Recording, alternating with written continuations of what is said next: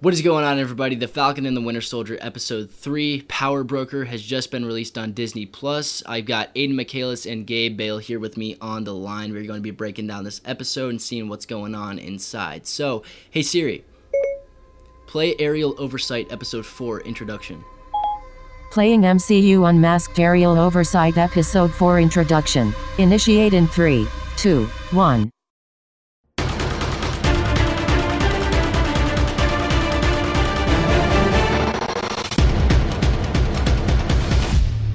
Alrighty, how's it going, everybody? I'm Ryan Hess here with Aidan Michaelis, and on the line we've got Gabe Bale. Gabe, say hello to the audience out there. Hello, audience out there.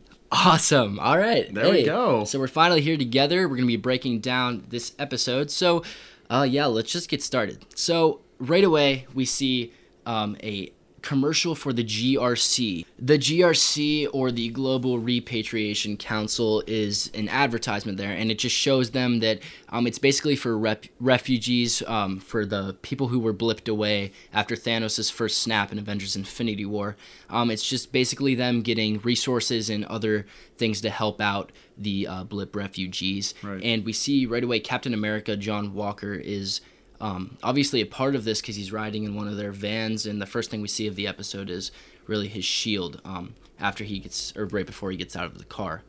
And actually, before we actually get started with the episode, I just want to point out the fact that John Walker, the actor Wyatt Russell, is actually receiving death threats for playing Captain America. I heard about that, which is completely ridiculous in my opinion. I agree. When a person in real life decides to take on a character in a movie or a TV show, like, that's not their actual, like, personality. That's not their actual, like, identity. If you watch anything with Wyatt in it, he's a great guy. He's very friendly. He's very he talks and he's very nice. And I mean, he seems like a genuinely nice person. And it's, I don't want to say frustrating, but it is kind of sad to see someone who's like him and he's really nice. And honestly, the way he's been handling those threats have been really good. But at the same, he's an actor, right? He's playing at the end of the part. day, right? He's not Chris Evans. He's not Steve Rogers, and he is Captain America, but in this role. So, like I said, that's completely just ridiculous. Yeah, I heard about that, and I just don't agree. There's been a couple instances of that happening, as of late, just with cancel culture and everything. People just getting like death threats over a character they played in a TV show or in a movie, and it's like, those people don't accept, or those people aren't who they play on TV or in the movie.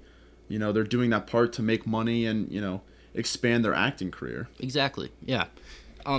John Walker, yeah, he is. We heard Wyatt Russell, actually he deleted a majority of his social media, I think. Yeah, I saw that. Just because he doesn't want to deal with that stuff, and that's good for him. A good thing to do. Walker and Battlestar, Lamar Hoskins, they're trying to find Carly Morgenthau, and they're trying to stop her from making more super soldiers or whatever she plans to do with the serum that we think she has, or we find out later that she does have in the later of the episode. We see Walker is actually really conceited, and it seems like he fights for really only the United States when he asks the guy who's they're trying to find Carly Morgenthau. When they asked him where they are, like the refugee holder, right? That's it. When they ask him where Carly is and where her people are, he just doesn't respond, and then he lashes out at him. He's like, spits on John Walker, and John Walker like throws him into a wall, or does he punch him? Either way, he just spits on him. He doesn't do anything, but he wipes the spit off. But that's just showing us as an audience that this is not the Captain America that we knew. Right. This isn't Steve Rogers, Chris Evans, Captain America.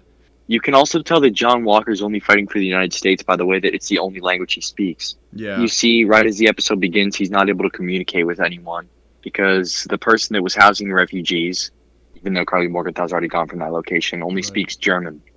And as soon as he approaches John Walker with German, he has no idea how to respond. Mm-hmm. But Battlestar is able to speak the German.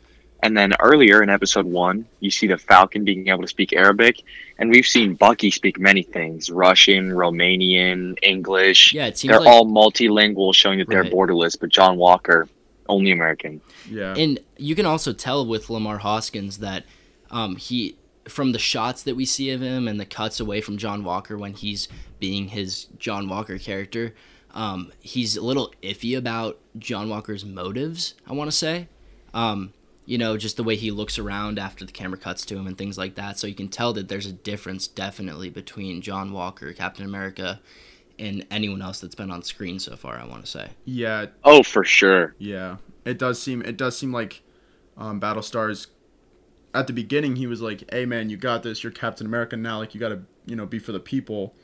And as the episodes kind of get along, you kind of see Battlestar, I think, start to question John Walker's motives and maybe, you know, question his friend and his ideas. And I just think that John Walker is losing himself in the idea of him being Captain America. Like when he approaches that refugee housing guy and he goes, "Do you know who I am?" Like Steve Rogers, Chris Evans, Steve Rogers, I should say, would never have like done that or used his name as power. Like I just think Battlestar sees, I think John Walker is definitely losing his way from like the main Captain America ideal to like whatever he's trying to become, which is this new weird Captain America supremacist type guy. Yeah. We see after that, you know, it's just a bunch of cockiness, and it's ridiculous that, you know, Captain America would never act like that. After that, we cut to, from the last episode, we see that Sam Wilson and Bucky Barnes are going to get Zemo. They're going to get Helmut Zemo. And he's in prison at this point, but Bucky decides to go in alone to visit him. And as he walks through the door, we hear Henry Jackman's Zemo melody soundtrack from the introduction to Captain America Civil War. And that just gives us a little bit of throwback, callback to that movie. And you can hear the first words out of Zemo's mouth are the Winter Soldier activation words and the Russian Hydra. I actually know those. You do? Yeah, off the top of my head, actually. Off the top of your head? In Russian? Yeah, kind of. I mean, it's poor Russian, but yeah, I can do it. I didn't know you spoke Russian. Well, I don't. Are you gonna? Do you want to say them? Can you play that song? On it. Zielonnie. You can't laugh. Yeah, I can. That was fun. No, you can't laugh. All right, go. Okay. Just keep going.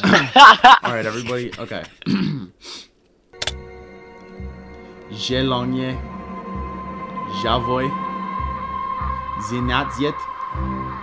Rožvit. Hek. Javiek. Dobre kacna lavi. Was vonshin valat vreau. Arcin. Rozvaci vanilo. I thought that was pretty good. Yeah, it was definitely okay. I had to think about a couple of those. It's okay. I'm glad to see that you know a little bit of Russian. Yeah, from a movie. But hey, you're a powerful leader if you ever come in face-to-face with Sebastian Stan. Let me tell you that. Yeah, really. Oh my goodness gracious. That reminds me, have you guys seen the Sebastian Stan's doing like a little I don't when he I know what you're talking about. When he's at like that Comic-Con or whatever, and this girl comes up to him and it's like, "Hey Sebastian, I was just wondering, I wrote something for you and I was wondering what you think about it." He goes, "Oh, okay." And then she starts saying the words like longing, and she starts Zielonnie,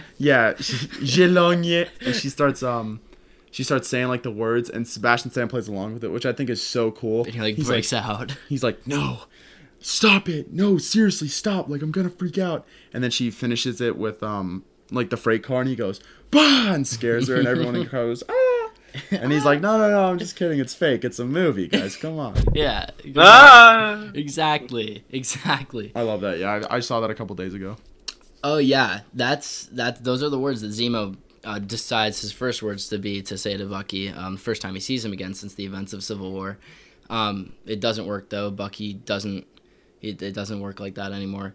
The words are out of his head, he says. And I notice, for those of you I don't know, I'm a film major in college, so like I'm learning about all this new about lighting techniques and audio and whatever, and I'm seeing in the scene that like half of Bucky's face is lit up with lights and the other half is dark. Yeah. And that's I almost want to say, it's just an assumption, but that half, he still has that little bit of darkness, even though it's not activated, which we see later in the episode, when Zemo says you need to become the person that you forgot about. Yeah.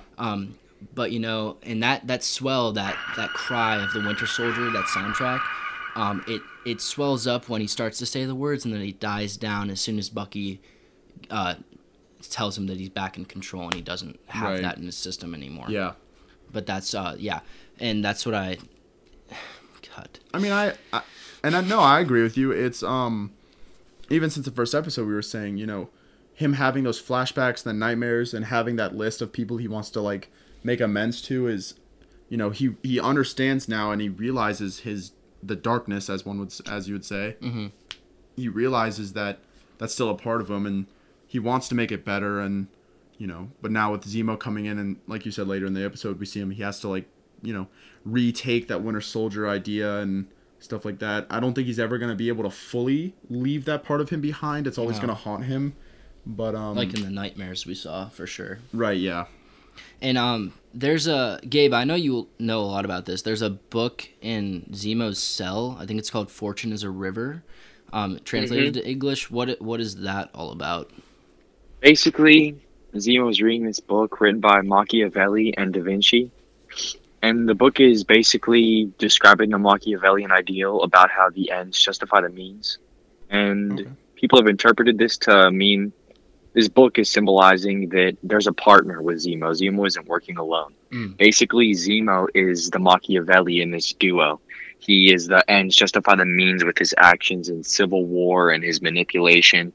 And so one of the big mysteries of this series is definitely going to be who this mysterious unknown partner is that's working with Zemo in all of this. Because it was what's his name, Machiavelli. Machiavelli. That book was written by him and then Leonardo da Vinci, which I think I missed until Gabe, you told me. I missed that completely, and then you said it, and I was like, oh, okay.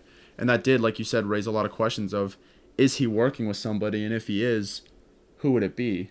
Right. I've seen this. This isn't my theory. I've seen this out there.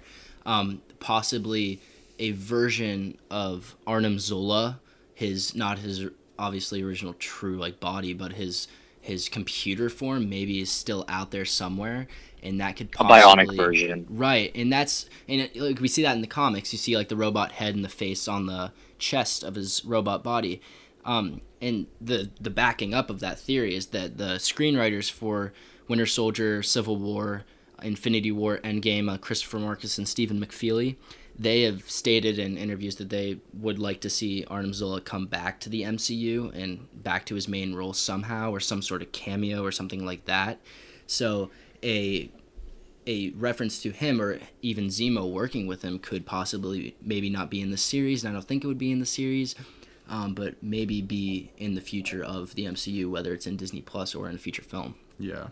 I did like Zemo. I do like the idea that Zemo's going to come back, because he was a big character in Winter Soldier, and, you know, for the, 5-10 minutes he was on the screen, or I guess his voice was. I mean, that was a pivotal scene in for the rest of the, I mean, personally, Captain America's role and the rest of how Steve Rogers played out his life, but then the entire MCU, knowing that, you know, S.H.I.E.L.D. was infiltrated by Hydra, and that affects a lot of the decisions that we see in Civil War, when Captain America is kind of like, I don't want to sign the Accords where a body of government, you know, is controlling us, because in the past, the only body of government that I trusted was S.H.I.E.L.D., and that was actually controlled by Hydra. And that's Zola's algorithm, too. That's the other half of the movie we find out. And, right. You know, so he is a major, major part in that. And that's actually another theory out there, that possibly Arnim Zola is the power broker. You know, we've seen little mention of the power broker. We see a little more in this episode, but that could be a possibility out there too, that maybe, you know, power broker's always watching, is what we've seen in the credits, and, you know, Zola being in his AI could possibly be maybe something out there, but we don't know yet. So yeah, and if we could, I'd like to speak a little more on the power broker. There are different versions of him that exist in the comics. The first one is just the power broker that appears in the Ant-Man comic series, and basically he's just portrayed as like a strange man, kind of high tech, and he creates this app for people to hire small time criminals, and he actually ends up tangling with Scott Lang and his daughter Cassie in the comics, and they fight a lot. That's cool. But the version that we're probably seeing is Curtis Jackson, who in the comics was addressed as the power broker, and he was just a businessman who was actually able to recreate, like in this series, a knockoff super soldier serum, and eventually takes it and actually becomes a superhero. So I think that's the version that we might see. Arnim Zola could be, but in the comics, it's definitely hinted towards Curtis Jackson. Huh. Yeah, no, and I was wondering for a second there, I was like, why does Gabe know so much about the comics? But then I remembered, like, you and your dad both, like, have that huge, like, all of the Marvel comic collection, and you've read, like, a huge majority of those too, right? Yeah. We actually, we've collected them from various sources, but the main source, we went to Florida and we found this little shop in this place, and my family was actually buying, like, these sponges and, like, jewelry at a different place, and me and my dad found this guy, and he said he'd give us, like, 5 for, like, $20, and we actually bought a bunch. So I have my prized one is this really old Thor one. One of the first comics to ever mention Thor, and yeah, that's probably my favorite one. I think you showed me that, yeah. That's awesome, yeah. And so yeah, we see Bucky proposing this hypothetical situation to Sam about this really specific plan to break Zemo out of prison. And turns out, like, the way he's putting it, obviously it's not hypothetical. Like, he actually did it. It actually happened. Next thing we know, Zemo walks in the room, and Sam, kind of is like, what did you do? Why'd you do that? Blah, blah, blah. And he's freaking out. And Zemo's, like, trying to put his input in, and they're both like, no. And it's, like, funny. And then, so next thing we see is Zemo takes Sam and Bucky to a garage with numerous cars, and one of them seems to be Zemo's, and he reaches in, he grabs some stuff, and he grabs, like, his belongings, and the next thing and last thing he grabs is his purple mask, which we see in the comics, which we mentioned in the first episode. But that's like a huge part to Helmut Zemo in the comics, with that iconic purple mask and the trench coat with the fur collar and things like that. Yeah. And Gabe, I don't know if you have any of these comics, but, like, Zemo, we know, ends up leading the Thunderbolts and the Masters of Evil eventually, and those are, like, 2 iconic groups in the comics. Do you know anything about those? I don't really know a lot. I've seen them briefly in comics. I just know that they usually oppose. They come up in, like, short little cameos, and they just kind of pop up all over the place, and they just always serve to cause havoc when the Avengers are dealing with other things, and they just always are constant trouble, and of course always led by manipulative Zemo, always a leader, always trouble. Okay, yeah. Well, that was just, like, a little thing I wanted to mention. But Sam and Bucky and Zemo have, altercations throughout the whole episode, and sometimes they're working together, and sometimes they're just, like, getting mad at each other. But Zemo quotes which is himself, which is like a little callback to Sokovia in Captain America Civil War, when he says, your friends destroyed my country. He says, after your friends destroyed my country, and he goes on, but that's just a callback to Avengers Age of Ultron, when the Avengers are trying to stop Ultron, and Sokovia and numerous people, including Zemo's family, are killed. Zemo and the pilot on his plane, and by the way, Zemo is rich, apparently. Yeah, I know. Something we didn't know. It was funny because when we were talking about this episode, the 3 of us, I was like, wait, Helmut, isn't his first name Baron? And you were like, no, Baron's a title. And I was like, yeah, I know, but isn't his name Baron Zemo? And Gabe was like, no, that's his title. His name is Helmut Zemo. Or Helmut Zemo. That's such a weird name. Helmut Zemo. And I was like, that definitely explains why he has a butler and a private jet and, like, 12 just old cars sitting in some random garage in the middle of nowhere. Mm-hmm. Yeah, and the pilot, I don't know his name. I don't remember his name if they said it, but when they're boarding the plane, he kind of sneers at Snam. He kind of sneers at Sam when they're boarding, and then him and Zemo joke about serving them, like, rotten food and things on the plane, and Zemo's, like, having a good time, and the 2 of them are just like, I hate you, to this guy. We see that Zemo points out that that's the same book that Bucky's been writing his names in to amend his Winter Soldier days. It's the same book that Steve used in Captain America the Winter Soldier to write down things he missed while he was in the ice for 70 years. We see, like, the Trouble Man soundtrack and a bunch of things like Star Trek, and it kind of varies from country to country where the film was released, so you see different things on the list, but that's the same book that Bucky was writing in the back and of the names that he needed to amend. And after all this, we cut to, we know that they're going to Madripoor. Madripoor is a city split into High Town and Low Town. Hightown being high class, Lowtown being lower class. There's really no in between. You're either one or the other, or you're on the run, which we see in Sharon Carter, which we'll get to in a bit here. Before we actually go to Madripoor, we catch up with Carly Morgenthau, who's visiting Donya Madani. Is that her name, Gabe? Donya Madani? Yep, Donya Madani. That's right. And we see, you pointed this out to me, actually. They actually did, right? They did reshoots for this episode because of the coronavirus? For the whole series, actually, if I may. Yeah. It's hinted that there was actually an entire separate subplot within the actual Falcon and the Winter Soldier series. Oh, really? And this subplot supposedly was supposed to just be sickness spreading around, but they had to alter it due to similarities with COVID-19. Right. Like in the first episode, or maybe it's the second episode, you see Bucky. When they raid the back of that truck, they say, "What are you looking at?" And he says, "They're transporting vaccines." This is also hinting towards the subplot with the vaccines and the sickness. And the actress actually that is shown playing Mama Donya is actually a really well-known actress, which also hints toward the subplot. And if you pay really close attention, you'll see a lot of the actors' voices change at some points because lines and entire scenes actually were re-recorded. So the audio quality kind of varies in certain spots, and you especially see it later with Dr. Nagel when he's addressing the super soldier serum and talking about Mama Donya.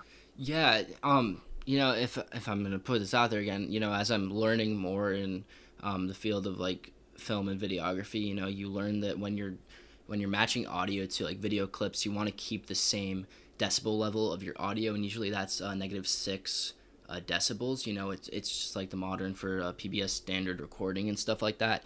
And like as you were saying, especially it's noticeable with Dr. Nagel, or when voices are heard off screen, it's probably a reshoot and they're just re-recording audio. It's a little lower and it's a little less quality. The audio is lower, so you can kind of tell there's a little jump there, but from wherever it was, 0 to -6 decibels. So that's, yeah, you're right. That's a really important thing to point out. But Donya, or Mama Donya, Mama Donya,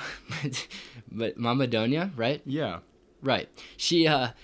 We find out that she is on her deathbed at this point, and Carly is really upset. She was like a mom to them, and she wants to really at this point get out there and do what she needs to do in her eyes, because she wants to do this for her. And that's what we see with the end of Carly in that scene. But then we actually get to Madripoor. Zemo tells Bucky that he needs to be something that he has really gotten rid of, that being the Winter Soldier. And he tells Sam that he needs to pose as this guy named Smiling Tiger. And Smiling Tiger and this guy and Sam, they look basically identical, which makes them a perfect fit for him to impersonate. Yeah. And we see they're going to meet up with this girl named Selby. Zemo has a lead on Selby, which could get her to get them to Carly. Madripoor is filled with clues hinting toward the power broker. There's that end credits text up there that says power broker is watching, and then you see those little bullet casings with what we think is super soldier serum. And that's really, maybe we're wondering, will we see the power broker this episode? And the answer is no. Absolutely not. Exactly. We're wondering, who that is still. Maybe he's a dude. It could be a girl, or it could be something as crazy as a robot named Arnim Zola. But my guess is we won't actually see that until maybe the end of episode 5, maybe, or in episode 6 at some point, the final episode. And actually, at this point, we are sure that it's not a girl, because Zemo, if you pay really close attention when they're in the bar in this episode, he only addresses the power broker with male pronouns. And he claims to know him, and he keeps saying him and he, and Sharon says that he is mad. So we can't actually cross off, because a lot of people were speculating that maybe Sharon Carter. Yeah. It was a weird appearance from her, so people were like hinting towards maybe that she was the power broker. But we are actually able to say that it is male, because people who have met him only address him with male pronouns. Okay, yeah. Now that you say that, I actually do remember Zemo saying that. Yeah, you saying that. And yeah, as we're in Madripoor, they meet Selby, played by Imelda Corcoran, I believe. And this version of Selby, actually, there are multiple Selbys in the Marvel comics, I do know that. But this one maybe could be the one that originated in Marvel comic Excalibur number 104. It really consists of mutants led by Captain Britain, whose alias is Brian Braddock. And there was actually a little theory out there that maybe in Avengers Endgame, during the second little jump in the time heist with Tony and Steve, when Steve sees Peggy through the window and she's talking to that one guy, people were speculating that could be Ryan Braddock, who is Captain Britain. Selby's mutant ability in the comics, as she was a mutant, was really mastery over a binary code, being able to rewrite and scramble and things like that. And she was also part of the MLF. And I actually got this information from my dad, who's a really big Marvel fan as well, and he's got a bunch of the comics with him as well. MLF is the Mutant Liberation Front, and it's a group of mutants led by Strife. And Strife is actually a clone of Cable, who we see in Deadpool 2, who's introduced there, who's associated with like the X-Force and things. And Selby actually, we find, has a really minor role in this episode, as she's really only there for about, I want to say 5 minutes after she gets killed. But before that, as they're in the bar, they walk in the bar, and we see, numerous people, faces, and we see this one hooded person who really just puts their hood on and then walks away. We find that to be Sharon Carter a little bit later. Just the fact that they're hiding, or she's hiding her face, and we see a little bit of the hair and kind of put it together in a bit here.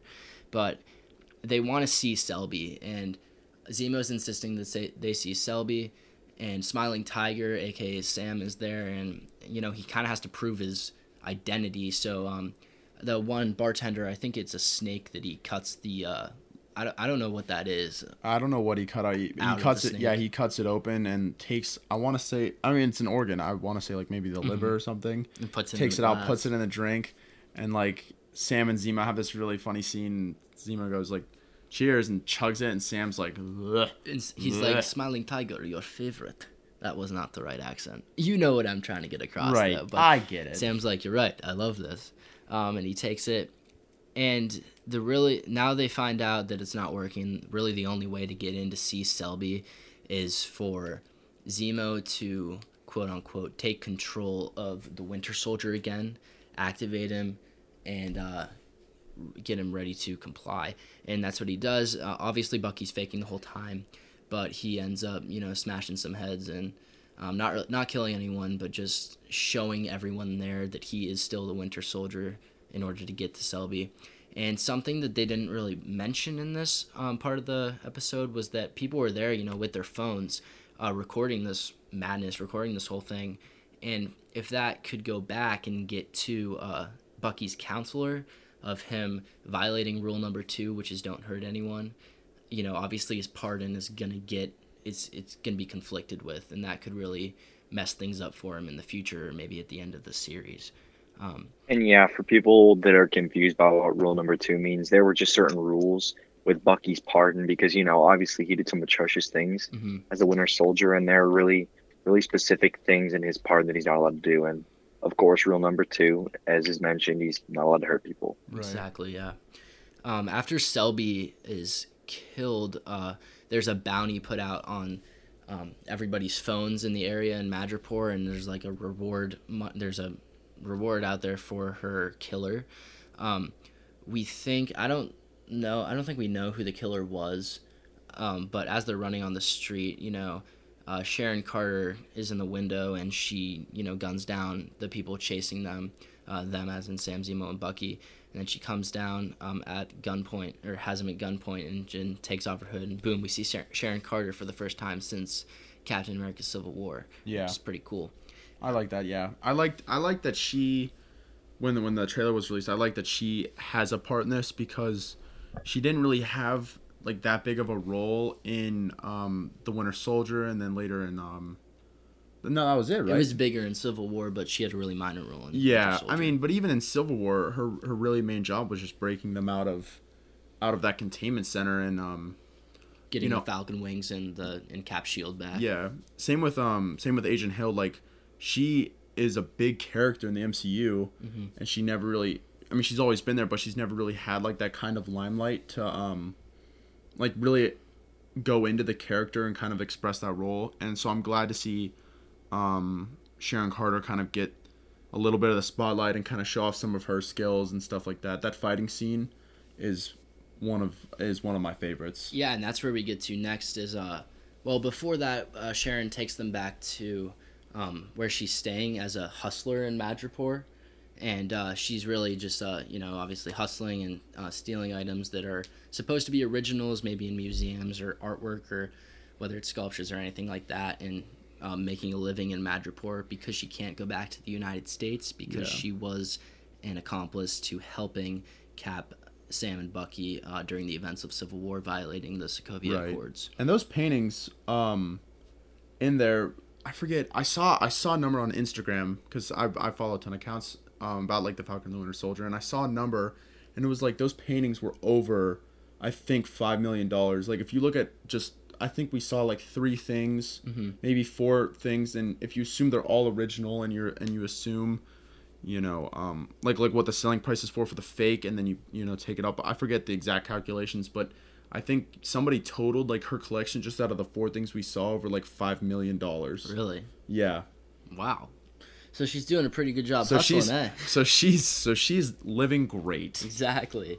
I would also like to point out, if anybody has seen the John Wick series that's listening to this podcast, if this episode with all the neon lights and, the close shot fight scenes with the knife work and all that really cool, like CGI'd and part real, that fighting and everything, and the bounty concept, all the action. This episode was actually written by the creator of the John Wick series.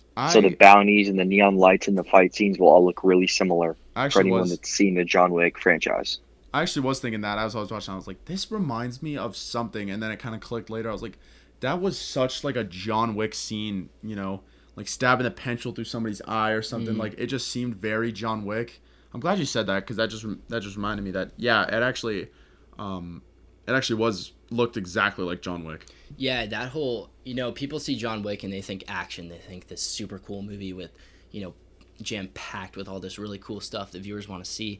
And when someone sees that concept and then it translates from the same creators into the Falcon and the Winter Soldier, you're gonna get that same vibe, and that really translates over. Like, okay, this is making this really cool, with all the lighting and all the action and just all the fight choreography in itself, which is really cool. And we see that more as Sharon leads Zemo, Bucky, and Sam to Dr. Nagel. Now, Dr. Nagel we see in a bit, but before we get to him, we actually have to find the right, what was it, like a crate, just in a crate yard? Yeah. And off like a shipyard. Yeah. And they eventually find the right door, but they go inside while Sharon stays outside, and she kicks everybody's butt. Tail. Exactly. When I say that she has the spotlight in this scene, she alone has a spotlight. And this is what I'm talking about, John Wick, she just, like, destroys everybody. Like, no other person that's seen had a chance. She was throwing knives and guns and shooting people and beating people up, and she had a metal, like, tube at one point, like a bar. She was just, like, nailing people with it. I loved it. Yeah, that actually reminded me, you just talking about her fighting, whenever Bucky's fighting and he sort of lashes out as the Winter Soldier, you hear that cry, that scream, that wow, and that was actually derived by Alan Silvestri, in Captain America, the First Avenger, from Bucky's original fall from the train. Steve said, "Grab my hand," and then he fell. His scream there was actually pitched and modified and edited to create this really big swell and this cry that just gives like an uncomfortable sort of, this is the Winter Soldier feeling. And every time anyone hears that now, I want to say, like, speaking for you guys too, that like you're like, okay, the Winter Soldier's here. This is happening. That's awesome that they use that scream. That's so cool. For sure. As Sharon is guarding outside, the guys are inside and they find Dr. Nagel. He mentions to them that he was working on Project Rebirth before the blip.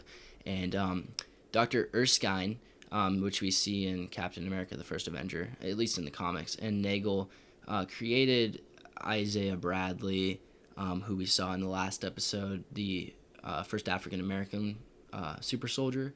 And they, as he was saying, they were running tests, and Bucky's people weren't done with them. Bucky's people, as in Hydra. Maybe sort of, I don't know, maybe a connection between Nagel and Zemo here, because they've been exchanging like dirty looks throughout this whole conversation. You know, at least once you see them make eye contact, and both of them are like, it's a dirty look. You know, you can see it's a dirty look. Yeah, you can tell that there's definitely some discomfort, maybe even some anger towards, you know, through those two people. Yeah. Right. And Nagel was working on this super soldier serum before the blip, and he was being funded and helped out with it. And then after the blip, the project got disbanded. You know, no one was there to really work on it. Half the population was gone. There wasn't really a point, as what people thought. But as he got back, he didn't want to stop his research. He didn't want to stop trying to create this serum, so he kept going, and eventually he cracked it. And as he cracked it, I think it was 20 vials that Karli Morgenthau stole from him. The power broker, who I want to say is the head above Dr. Nagel, or at least Dr. Nagel's working for him, was really mad about that. And he wants Karli, and he wants the serum because he doesn't want that to get out. Right. And Isaiah Bradley's blood actually helped Dr. Nagel crack the super soldier serum. You know, he was a super soldier back in the day, and just getting a blood sample as little as that helped him figure out what he needed to do to actually create the final serum to work in this day and age. As that's happening, Sharon Carter is outside, you know, kicking butt and taking names. Am I right? And yes, sir. Exactly. She gets everyone out of there, and then she comes in and she's like, "We got to go," you know. And then that's when Zemo, who finds a gun while they're talking, he kills Nagel. He just shoots him. Bucky and Sam are obviously surprised, like, not that they didn't expect something like this was going to happen, but they trusted him, and then he broke their trust even after they said, "You don't do anything unless, you know, basically we tell you to." We hear the Winter Soldier music during the fight outside when the enemy are fighting Bucky, Sam, and Zemo. As Bucky comes and he's fighting bad guys, and that's when he takes a pole and he just throws it like a javelin right into a guy's chest. And, you know, like, that's when Zemo, I want to say before that actually, when they're all getting fired on and everything like this, Sam tells Bucky to go left, and Bucky goes right out of there. I want to say that's a little callback to Avengers Infinity War when the Guardians are on nowhere, and Thanos is getting the Reality Stone from the Collector, and Chris Pratt, Star-Lord, tells Gamora to go right, and she goes left. That's like a little thing there, and then eventually she ended up, you know, getting thrown off a cliff. Getting thrown off a cliff. But yeah, eventually Zemo sort of disappears throughout this madness, and he comes back with his mask and his fur collar coat, and he just starts killing all the people that were attacking them. And you get to see your first glimpse of action from Zemo throughout this entire franchise. You know, at first he was just manipulating and just doing everything, you know, behind a door, but at this point he's, you know, in the field, and he's really doing things for himself. After that, he pulls up with a car, a really nice car, and Sam and Bucky get in, and Sam's in the back and Bucky's in the front, and Sam says, "You're not going to move your seat up, are you?" And he's like, "Nope," which is a callback to Civil War when Sharon and Steve are outside getting the gear, and Bucky says, "Can you move your seat up?" And he goes, "No." But yeah, that's pretty funny. They asked Sharon to come with them, but she says, you know, I gotta stay, and they had promised to her that they were gonna get her name cleared for her to actually come back to the United States, so she wouldn't have to worry about the Sokovia Accords violation anymore. And this is maybe when we start to think that she could be working for the power broker. Yeah. You know, she's staying in Madripoor, that's her choice, but maybe she has something to do with that. You know, she knows where Selby is, she knows Sam and Bucky and Zemo got there and everything like that. And Gabe, I know you were talking about her working for the power broker or something like that. Like, what were you saying about that again? How it's a possibility? Yeah, I thought that she was definitely working for them because after the whole fight with Nagel and all the people with the bounty coming for Sam and the Winter Soldier and Zemo, you can see all that happening. And the aftermath, Zemo, Bucky, and Sam all drive away, and then Sharon gets into a car, and you assume it's her secretary or somebody that, take orders from her or works for her. Sharon goes, "We have lots of problems. We need to deal with them. We'll talk in the car." Yeah. And that makes you think that, one, she's kind of running her own operation, but then everything she does, you can tell that she's not in control. So it's really hinting towards her working for the power broker. But honestly, the whole episode shows the power broker kind of ruling over all of Madripoor. So Yeah, honestly, I think he's kind of in control of everything. right. There's just that overlying presence that something is, in charge of the high class or high town and low town, or maybe just high town. I don't know. He's there though, and he's watching. Apparently, is what we've seen on the street walls and things like that. But yeah, so we're nearing the end of the episode at this point, and Bucky, Sam, and Zemo are on their way into a building which looks like it could. I think it's owned by Zemo. It looks like it. It's nice. He definitely knows what rich. building that is. Yeah, Exactly. And he's rich. And they're coming in, and then Bucky says he's gonna take a walk, and Sam's like, "You okay?" And he said, "Yeah." And as he's walking, he must have noticed these earlier because he wouldn't take a walk without noticing them. But he's finding Kimoyo beads, which are we know those are Wakandan beads that they use, on their wrists or as wristbands or just their technology. So he knows that someone from Wakanda is here, and that they obviously want Zemo. Zemo is there, and he just corrupt everything throughout that whole movie. So eventually he gets there and he says something along the lines of, "I know you're here. You can come out now." And the camera pans past Bucky to Ayo, I think her name is. Yeah. She was actually last seen in Avengers Infinity War fighting Corvus Glaive, who is one of the members of the Black Order of Thanos' army. Super OP, really cool guy. But super great guy. Really, really just I think a giver. Okay, and yeah, we hear music from Black Panther come in there. Those drums, that classic Black Panther theme when we see Ayo for the first time. That's sort of a thing that she's there to tell them that Wakanda won't let it go, that Zemo is free at this point. And I actually had a thought. That's actually where the episode ends. But I had a thought that maybe, we see in the trailer that Zemo's standing in front of a memorial, which we've kind of speculated to be a Sokovian memorial from Age of Ultron, and that Bucky then holds a gun up to him, and then you see the bullets fall on the ground with that music. And that's in the very first Disney Plus trailer when we see some of Falcon and Winter Soldier, some of WandaVision, and then a little bit of sneak peek at Loki. But I'd have thought maybe Bucky's there, but maybe Bucky's trying to kill Zemo in the trailer. At this point, maybe he doesn't need him anymore. Maybe because they have Sharon and they have, he knew all along, access to Wakanda, or maybe things like that. But that's my thought on that. But anything else, guys? That's the end of the episode, of the actual episode. But do you guys have any input for any of your opinions or theories or speculations for this actual episode or the series in itself?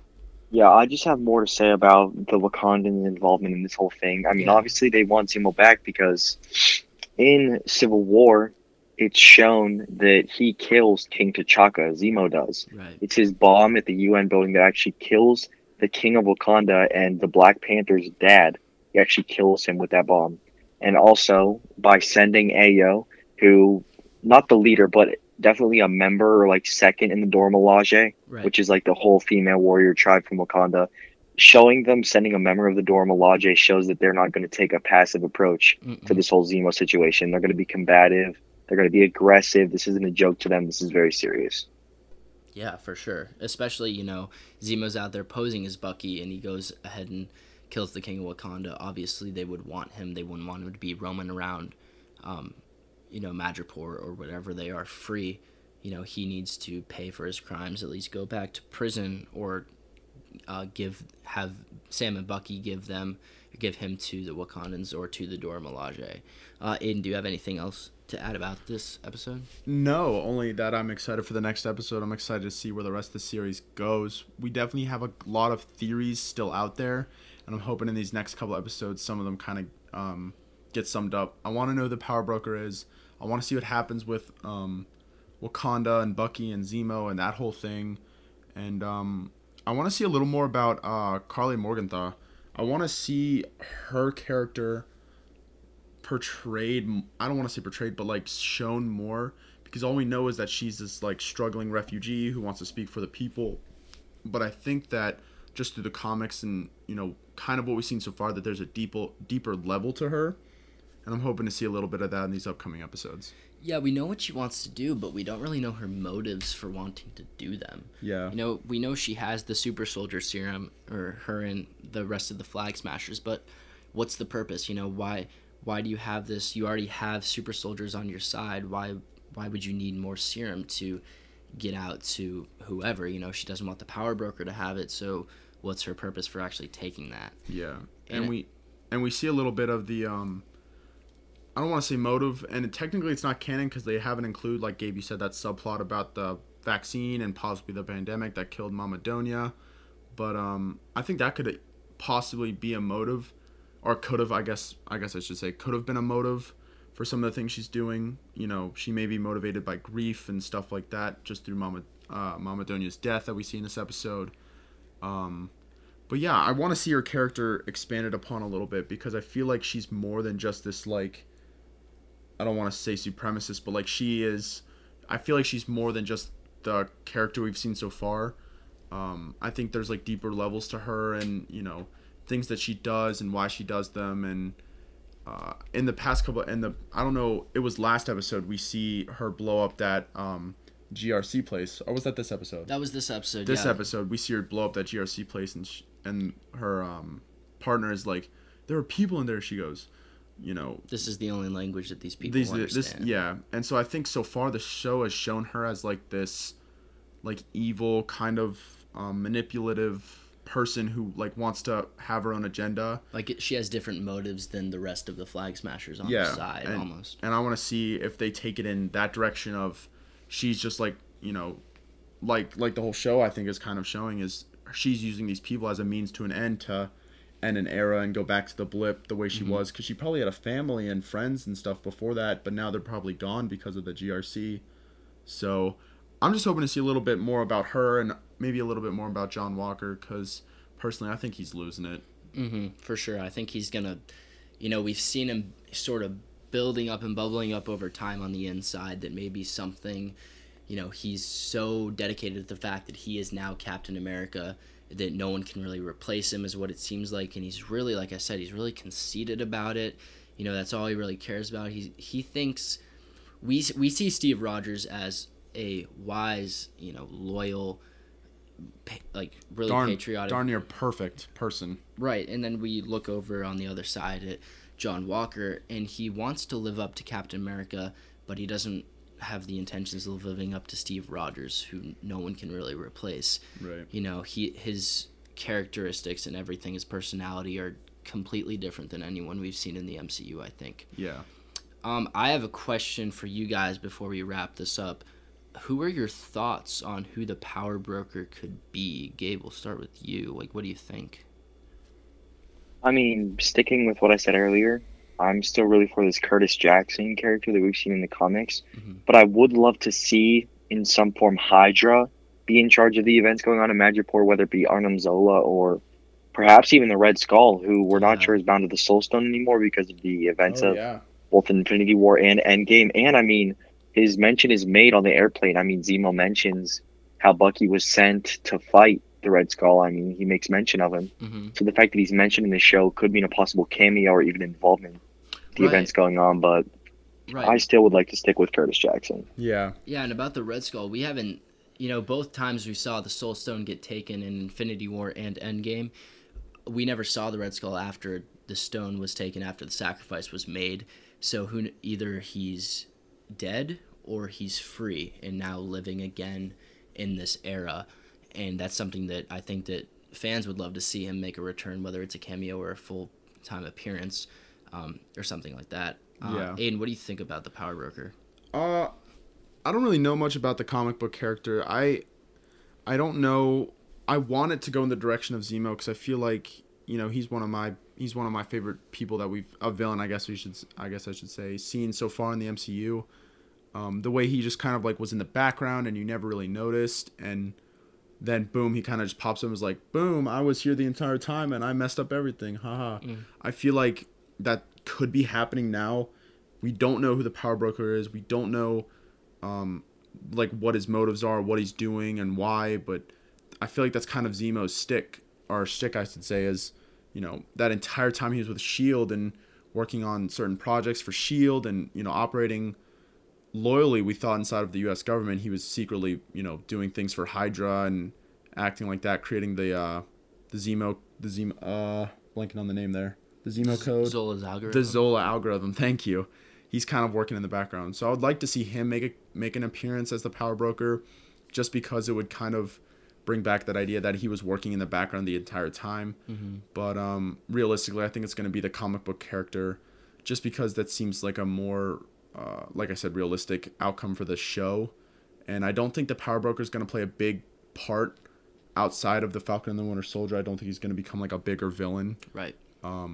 Just like what we saw with Agatha Harkness. Right, exactly. We never knew who she was. I mean, people knew who she was, but we never knew who she was inside the franchise until she was actually introduced. Right. Which I think, going a little off topic, I think that she will definitely be making an appearance, whether it's in Doctor Strange 2 or in the future, because of what Wanda said, which is, I'll be seeing you. Plus all this stuff about her, maybe summoning Mephisto for Wanda and all this other stuff. But I would like it to be Zemo, but like I said, realistically, it's probably going to be more towards the comic book character, just because I don't see the Power Broker being that big of like a person in the farther we get into the MCU. But yeah, like I said, I'd like it to be Zemo, just because it would kind of make sense that we don't know who he is, we don't know what his motives are, but we know he's there. Just like in Winter Soldier, there's this like background person that's kind of controlling everything and controlling what Hydra does, and we're like, who is he? Why? And then we find out it's Zemo, and he's just been trying to continue what the Red Skull started. So yeah, I think I want to see something along the lines of Zola personally, but this isn't my speculation or theory, but I've seen this out there, is that possibly it could be the Mandarin. And we saw a glimpse at the Mandarin in Iron Man 3, who ended up being Aldrich Killian. But, it wasn't really the true Mandarin. We've seen it that we know in the comics and everything. And the Mandarin has a deal with the 10 rings, which we first saw ever in Iron Man 1, but which we are going to see in the upcoming MCU movie, Shang-Chi and the Legend of the Ten Rings. So either the Mandarin's going to be introduced in there, which I think is a very high possibility, or possibly he could be affiliated with the Power Broker or being the Power Broker himself, something along the lines of that. I want to end this episode with just something to put out there, is that mainly dealing with John Walker, heroes become known as like idols. People look up to them, they're they're the face of, in Captain America's case, the country. But as these heroes are built up and people, sort of praise them and like love them and want to see more of them doing good and fighting evil and things like that, their flaws begin to be concealed, sort of hidden. And, people who, like in Sokovia, see destruction and death and things like that, but outsiders think that the heroes like tried their best and they fought the fight and they dealt with the evil and boom, it's over. But for the insiders, it's still there, and the death doesn't go away and things like that. So I think that because John Walker was introduced as the new Captain America, people love Steve Rogers so much that they think it's going to be similar, that they think he's going to be the same guy, but we all know that to be completely wrong. So I think that, John Walker's going to be making flaws, and he already has been. His motives, the way he talks, the way he works, as we even saw at the beginning of the episode when he confronted that guy in the refugee camp. But that is where we're going to end it for today. So, Gabe, thank you for hopping on. I'm glad that we got you wired in through the phone here. Yeah, really. Just thankful for the opportunity to be here, honestly. Oh, you sucker. Yeah, and we'll see, Gabe, we'll have you on here next time, too. I don't know if you're still out of town, but we'll definitely get you in here. Aidan and I are going to be headed out. So thank you, everybody, for listening to this episode of Aerial Oversight, and we will see you in the next episode. Have a good one. Have a good one.